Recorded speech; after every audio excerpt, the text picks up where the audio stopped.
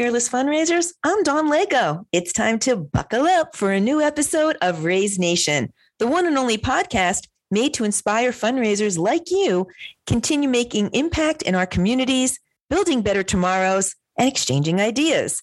So whether you're a trailblazer or seasoned pro, you'll pick up the trends that transform your fundraising. And together, we'll dive into lively conversations and chat with industry-leading fundraisers and thought leaders to explore hot-button issues and innovative ideas. So stay with us for the next 30 minutes while we inspire you to embrace the future of fundraising. So let's get going. A podcast wouldn't be the same without a co-host, and I am super excited to introduce my co-host, the legendary, the wonderful, the amazing, talented Mr. Benjamin Farrell. Ben, are you with us today? Absolutely, Dawn. Thank you for having me. I am always fired up to talk about fundraising. I am always focused on fundraising, and I'm equally excited about learning something new. So fired up to be here. Well, today we're really going to learn something new and maybe dive into something a little bit scary for most fundraisers out there. But I'd love to introduce my guest, Mr. Sean Olds from Boodle AI, who we're going to have some really good, take a deep dive conversation in data-driven development, something that I'm super excited and passionate about. I think every fundraiser out there should be paying attention. But before we dive, let's introduce the man of the half hour, Mr. Sean Olds. Hello, Sean. How are you? So good to have you with us today. We had you last week on our YouTube channel. We're going to see you later on at Raise. How do you feel about being on Raise Nation Radio? So happy to be here, Dawn. Thanks so much for having me. And thank you, Ben. Looking forward to our conversation today. So tell all our fearless fundraisers a little bit about yourself, how you got started. Tell us about Boodle AI and just where you are today so that people can get to know you a little bit better, if you don't mind. Sure. So I started down a path in computers in college, actually. I majored in computer science at West Point. To be clear, though, the languages I programmed in back then are now taught in the history of computer class. So I did not code what we have at Boodle. We have a wonderful development team who did. I served my time in the military, unfortunately, could not fall out of airplanes properly, and so left the military and went into the startup world. And aside from a brief break after September 11th to go back in service to the government doing counterterrorism work in Southwest Asia, I've pretty much been working with startups, mostly technology, but some international startups as well. Along that path, I've also spent 25 years serving on nonprofit boards. Literally went onto my first nonprofit board right after graduation, focused on youth education, and after the military on several veteran service organization boards. And the only aspect of my philanthropic service I didn't really enjoy was fundraising. And it's not because I mic drop. Yeah, but it's not because I can't ask for money. I do that for a living as an entrepreneur. It's because it's so difficult and more difficult than it needed to be. And that was the genesis of Boodle. How do we bring modern day technology into the fundraising world? How do we democratize data science and machine learning so that nonprofits can spend less time focused on fundraising because they're more effective and more efficient at it, and more time on their mission, which is where they really need to be focused? Okay, fair enough. I'll forgive you for that statement then. So we want fundraisers to just work smarter, not necessarily harder. And that's where data-driven development comes into play.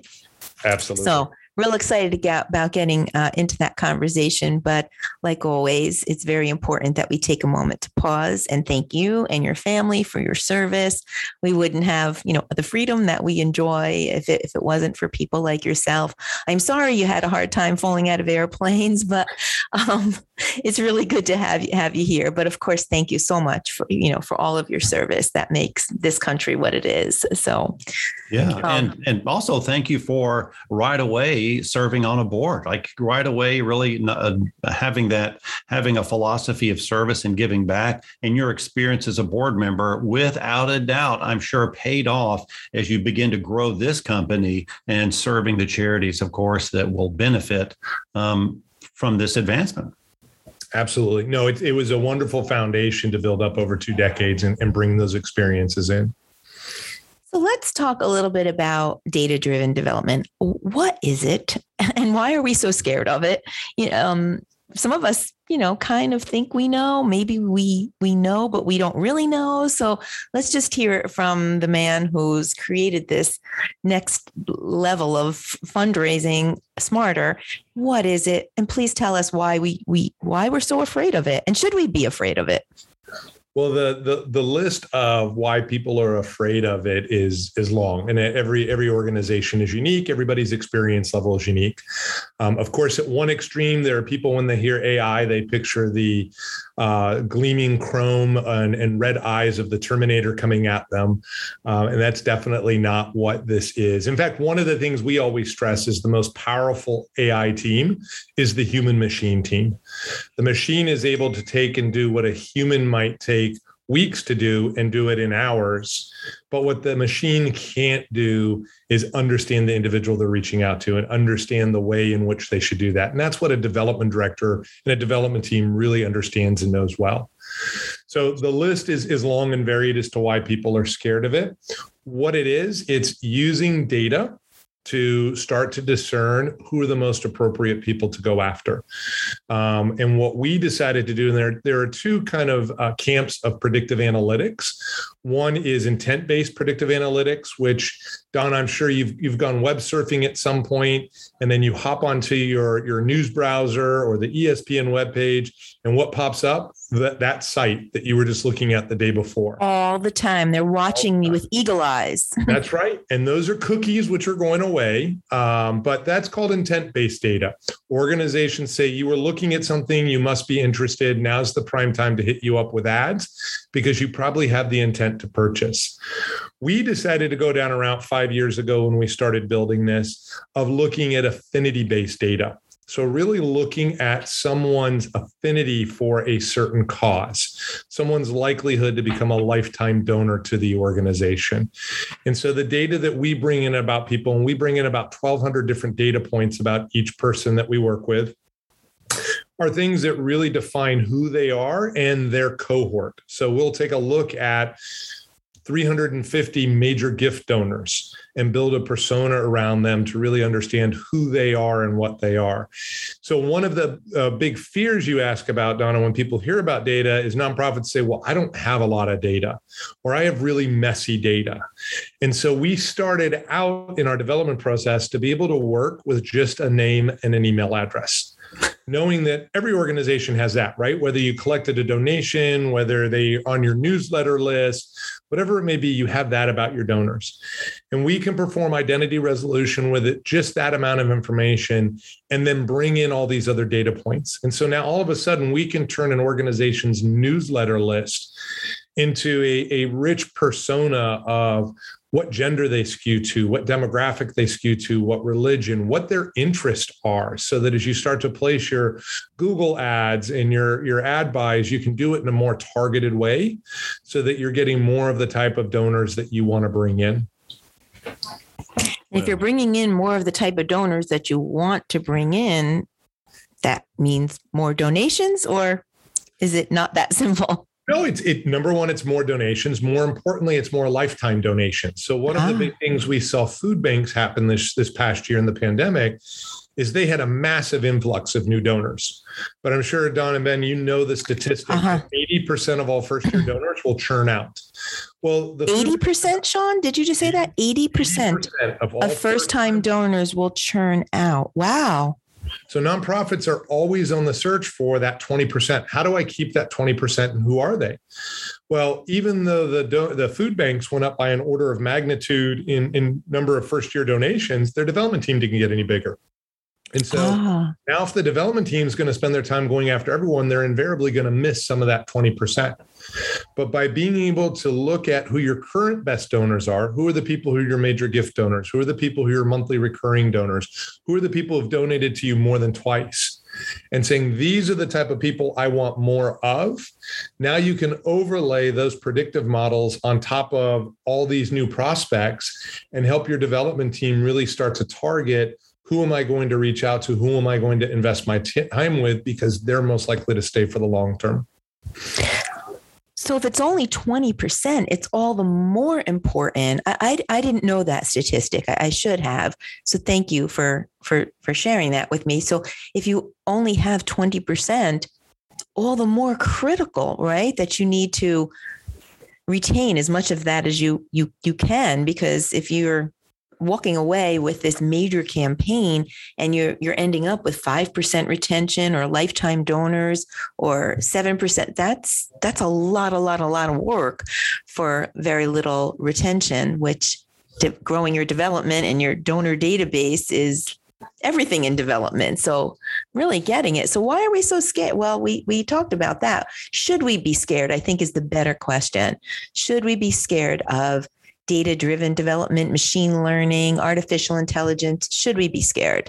I'm going to hope that you're going to say no, because Boodle's going to make it easy. Is that right?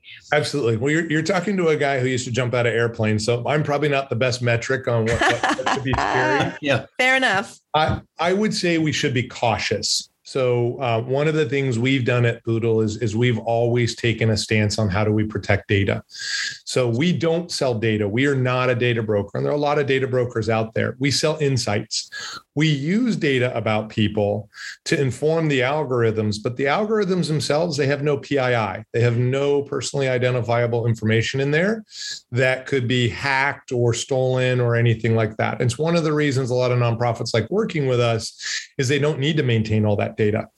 So we should definitely be cautious. I always tell people when they're talking to organizations, even if it's not AI organizations, your CRMs, your other people who want to get a hold of your data, and making sure they can't do anything else with your data. Because as nonprofits, you've got to be good stewards of your donors' data, or you're going to lose your donors. So I would say we definitely have to be cautious, because there are a lot of organizations that I won't say a lot. There are some organizations out there that are doing bad things with data.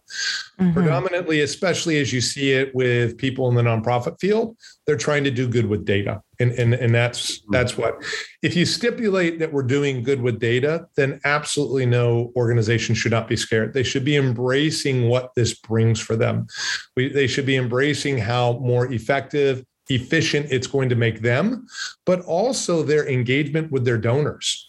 Right now, what do a lot of organizations do, especially smaller nonprofits? Well, I don't know exactly how to engage all my donors, so I'm going to engage them all with the same message.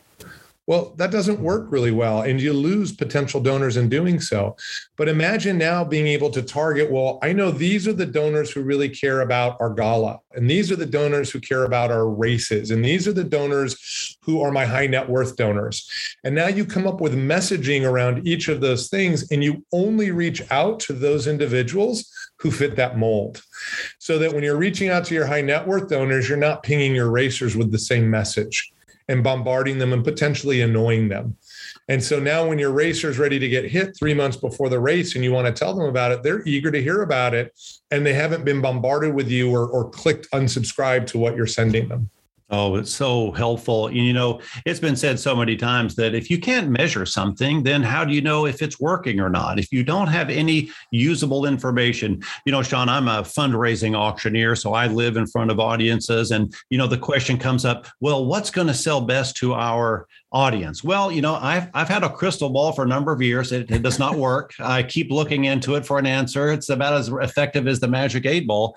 And so the answer is always the same. Well, we need to be communicating with these individuals so we know what they want. We know what they like. We know how they want to participate. Are they going to be making a fund in need donation or purchasing a live? So I think that your tool, which is giving the charities usable, measurable information, now they have something to act upon, which is far more effective than the spray and pray. Let's just send out all these messages. But you're right. That's a serious concern. You don't want someone unsubscribing because they're getting too many messages from you. So I know there's charities, they're listening right now and they're saying, okay, I know I have to take the first step. So what is their first step in this right direction of using this technology to help them raise more money?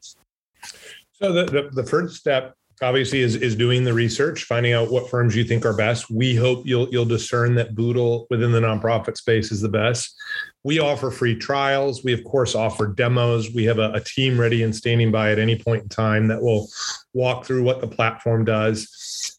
Most importantly, what we did this year is when, as I mentioned at the outset, we set out to democratize data science. And at the beginning of this year, we were a typical SaaS company, and our entry-level license was $18,000, which ruled out a lot of people. And as we started talking to potential customers who weren't coming on board, my co-founder and I had the epiphany that we were trying to sell a Lamborghini to many people who were at the corner 7-Eleven a mile from their house with a gallon of milk, and they just wanted to get home. And if they bought the Lamborghini, they were never going to get it out of first gear. So we spent all of the second quarter of this year doing what HubSpot did right before the IPO, what Twilio does since their inception, which is moving to a usage-based pricing model. And usage-based pricing, as you know, Don and Ben, is not about lowering your prices. It's about breaking everything into its component parts so that people can buy the component that they need. And so as of the second quarter of this year, we were able to get nonprofits onto the platform for $499 a year. Amazing. That gets them the start and then lets them use the platform as they see fit and ramp up as they need to. Amazing. Really helpful. And, I would say that during this time of the pandemic, where we all just took the old playbooks, threw them out the window and just launched something new, I think there was this great realization with so many nonprofits, which is we've got to be a little more current with the times. I think now they can sort of justify clearly some investment in new technology. So I think, Don, that's very exciting to hear that that the barrier to entry is low enough really that any charity can participate. And I think that's part of the fear, right? Because nonprofits need technology, right? They need their donor management, their CRM solution. They need fundraising tools. They need their online giving solution, right?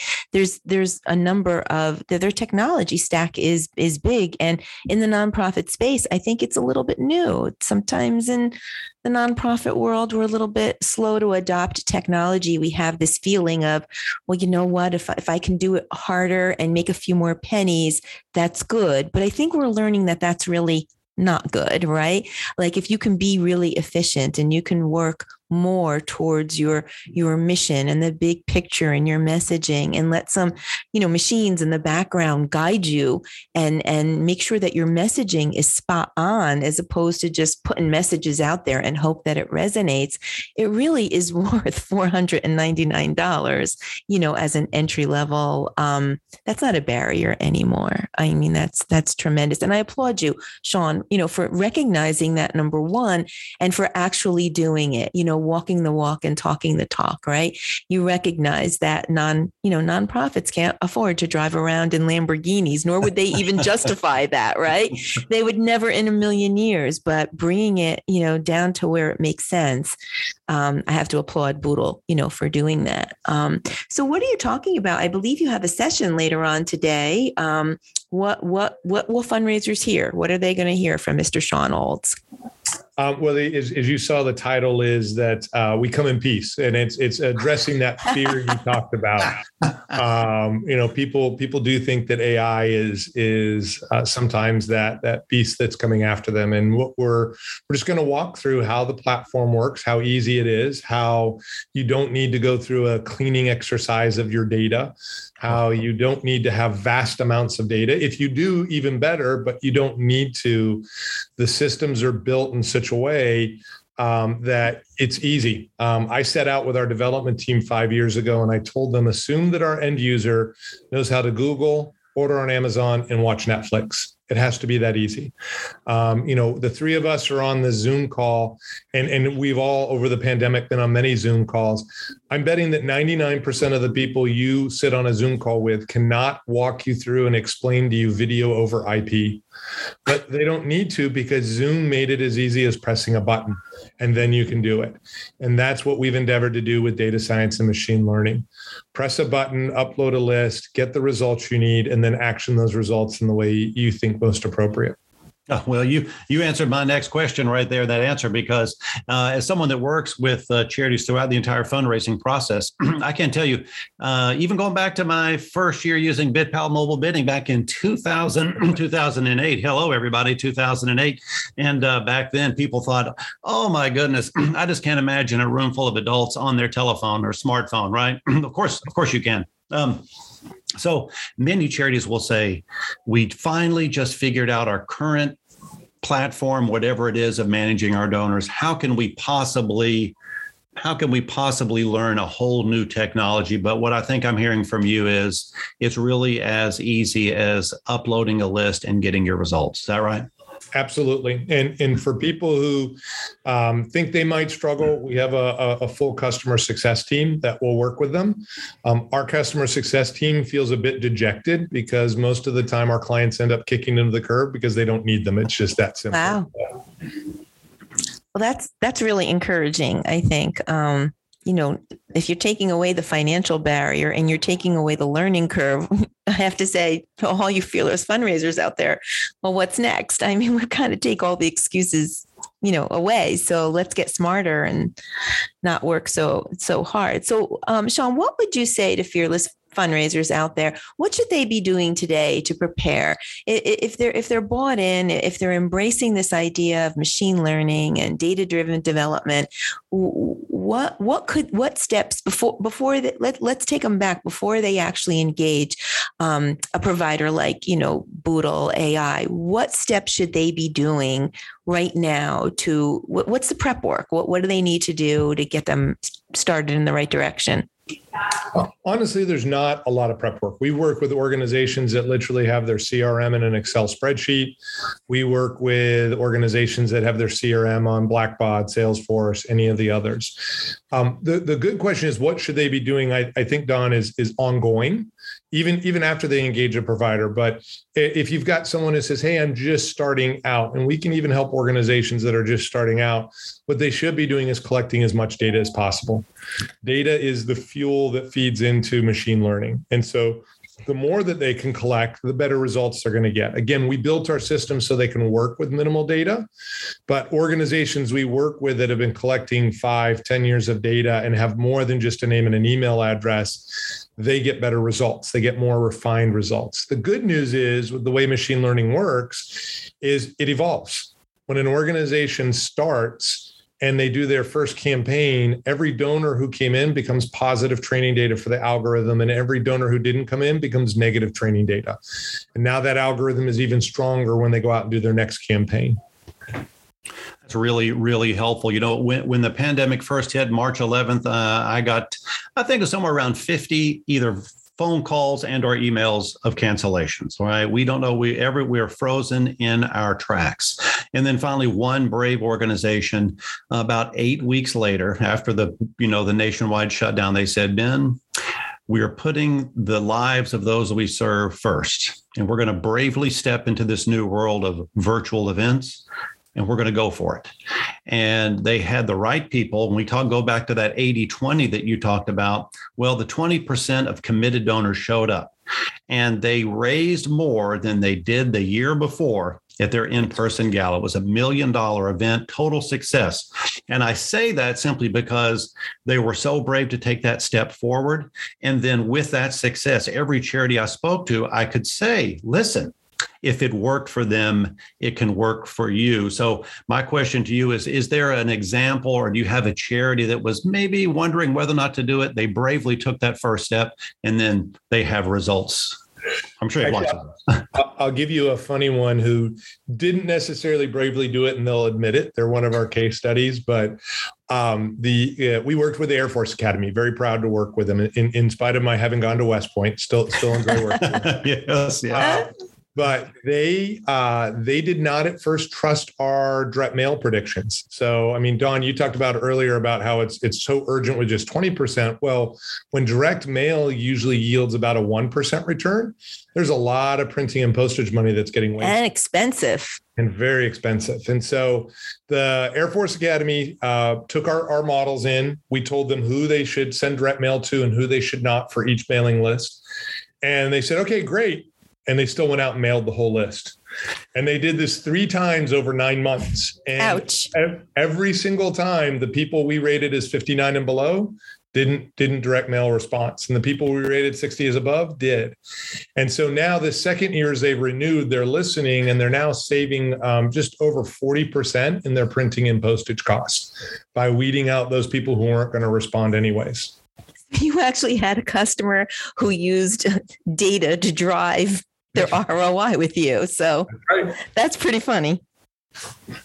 That's a great, what a great example. I mean, that's where you have usable information. You can present usable, measurable information to your board and say, this is our next decision. So it's not really a debate about how we're, it's not guesswork. It's right there before your eyes to see and measure. I think that is incredibly helpful. And, we have a ton of fundraisers, obviously, Sean, tuning in from all over the country. Everyone is very eager to hear about how they can improve their fundraising, something they can take back to their team. So you have a lot to offer here, but what would you say would be the one recommendation you would make, something they could do right now today, or a bit of information they can share with their teams today to get them moving in the right direction? I would honestly, it's a statement again. I won't say it's a statement against interest, but I would actually look at how you use AI in general. There are so many nonprofits out there that are not just using it in fundraising, they're also using it programmatically.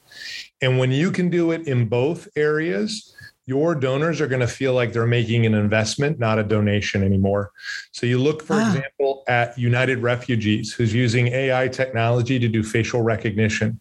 They used to send a team of a half dozen people halfway around the world. They would spend 2-3 weeks in a camp, and they might identify a couple of people in there. Now they can send 2-people teams into a camp for a few days and identify dozens of people. That means every donor dollar that comes in is getting more efficient and identifying more people. So it's really looking at how your organization is operating and what it can do more efficiently, whether it's on the programmatic side or the fundraising side. Now that's amazing results, and what a difference they're making right on the ground with fulfilling their mission. I mean, absolutely turning the information and technology to help them succeed. So I did have one more question here, which was, I think earlier you mentioned 1,200 data points. I mean, man, it makes me a little bit nervous. What are they tracking about me? What's out? Of course, it's out there, right? This is nothing new, of course. But what are some of these metrics that you would be measuring, if that would help people kind of understand the information that's being gathered? Yes. And Benny, you'd be amazed, at least I was, at the amount of digital exhaust we give off. And, a lot of people get up in arms about, I don't want anybody having that data. I said, okay, well, put your phone away. Don't use your phone anymore. And people won't be able to track it. Well, I need my phone. So we make a compromise. Exactly. We make a compromise in what we want to do and how we engage it. The data that we use, as I mentioned, a lot of it is affinity-based data. And so it's really data about who an individual is. And that's what allows us, Ben, you mentioned the auctions. We're actually working with a client who used our data points to curate their auction items. I heard about that. The people they want to go to. So those are the type of things. And we're always looking to add more data. One of the ones I'm really excited about we're adding next month is wealth is one of those 1,200 data points. We're actually going to add time series data on wealth. Because if today you know that Dawn is worth $5 million, anybody else would look at Dawn and go, well, she's a person you go after. But if I can show you 7 years ago, Dawn was worth $50 million, Dawn doesn't feel so rich today. And so that kind of information on data, being able to take a time series approach to it, really allows you to get an even deeper insight to the people you're talking to. Oh. And Sean, I think we're going to hear about that, guiding your auction items coming up probably in the fall of this year or going into the winter of this year. We're going to have some results to share, which will be super exciting to guide the silent auction. Having items that resonate with your audience. What could be better, right? Because then they're going to bid more, bid often, and I'm real excited. We have to tune back in with you. Hopefully, we can have you back on Raise Nation Radio. Maybe you could bring some of that results, because I know we're expecting that in a couple of months. That's going to be pretty exciting too. I'd welcome the opportunity. Yeah, believe me. And this might finally be a good replacement to my crystal ball, Sean. So yeah, there you go. Very excited. Who said we don't have a crystal ball there, Mr. Ben Farrell? We have one. We can auction your crystal ball at the next auction. That's right. Well, that's good. So that's right. Well, luckily I should have said this earlier. I do have 3 of them, so we can be able to triple down and sell multiple packages. So Sean, look, really, really, really appreciate this. I am highly interested in this. I cannot wait to learn more and tune in. I know the fundraiser fundraisers are. I'm telling you, you got to jump in there, folks. Do all that you can to succeed. And this has always been the case prior to the pandemic, and certainly now and beyond. So give yourselves all of the best tools, measure your success, take action upon these real-time, real-world information so you can be successful. And Sean, thank you so much. Now I could keep going here because I feel like I have 1,001 more questions, but here we are at 1:00. We're wrapping up. So I hate to say it, John, but here we go. We're just about out of time. And so Fearless Fundraisers, I want to thank you all for listening. We hope that you enjoyed today's Raise Nation radio topic and, of course, your daily dose of fundraising inspiration. Certainly want to thank our sponsors, OneCause, for making this episode possible. OneCause, of course, is driving the future of fundraising with easy-to-use software solutions that help nonprofits connect with donors. Be sure to check them out at onecause.com. And on behalf of my co-host, the amazing Don Lego, me, Benjamin Farrell, big shout out to our guest, Sean Olds, Boodle AI.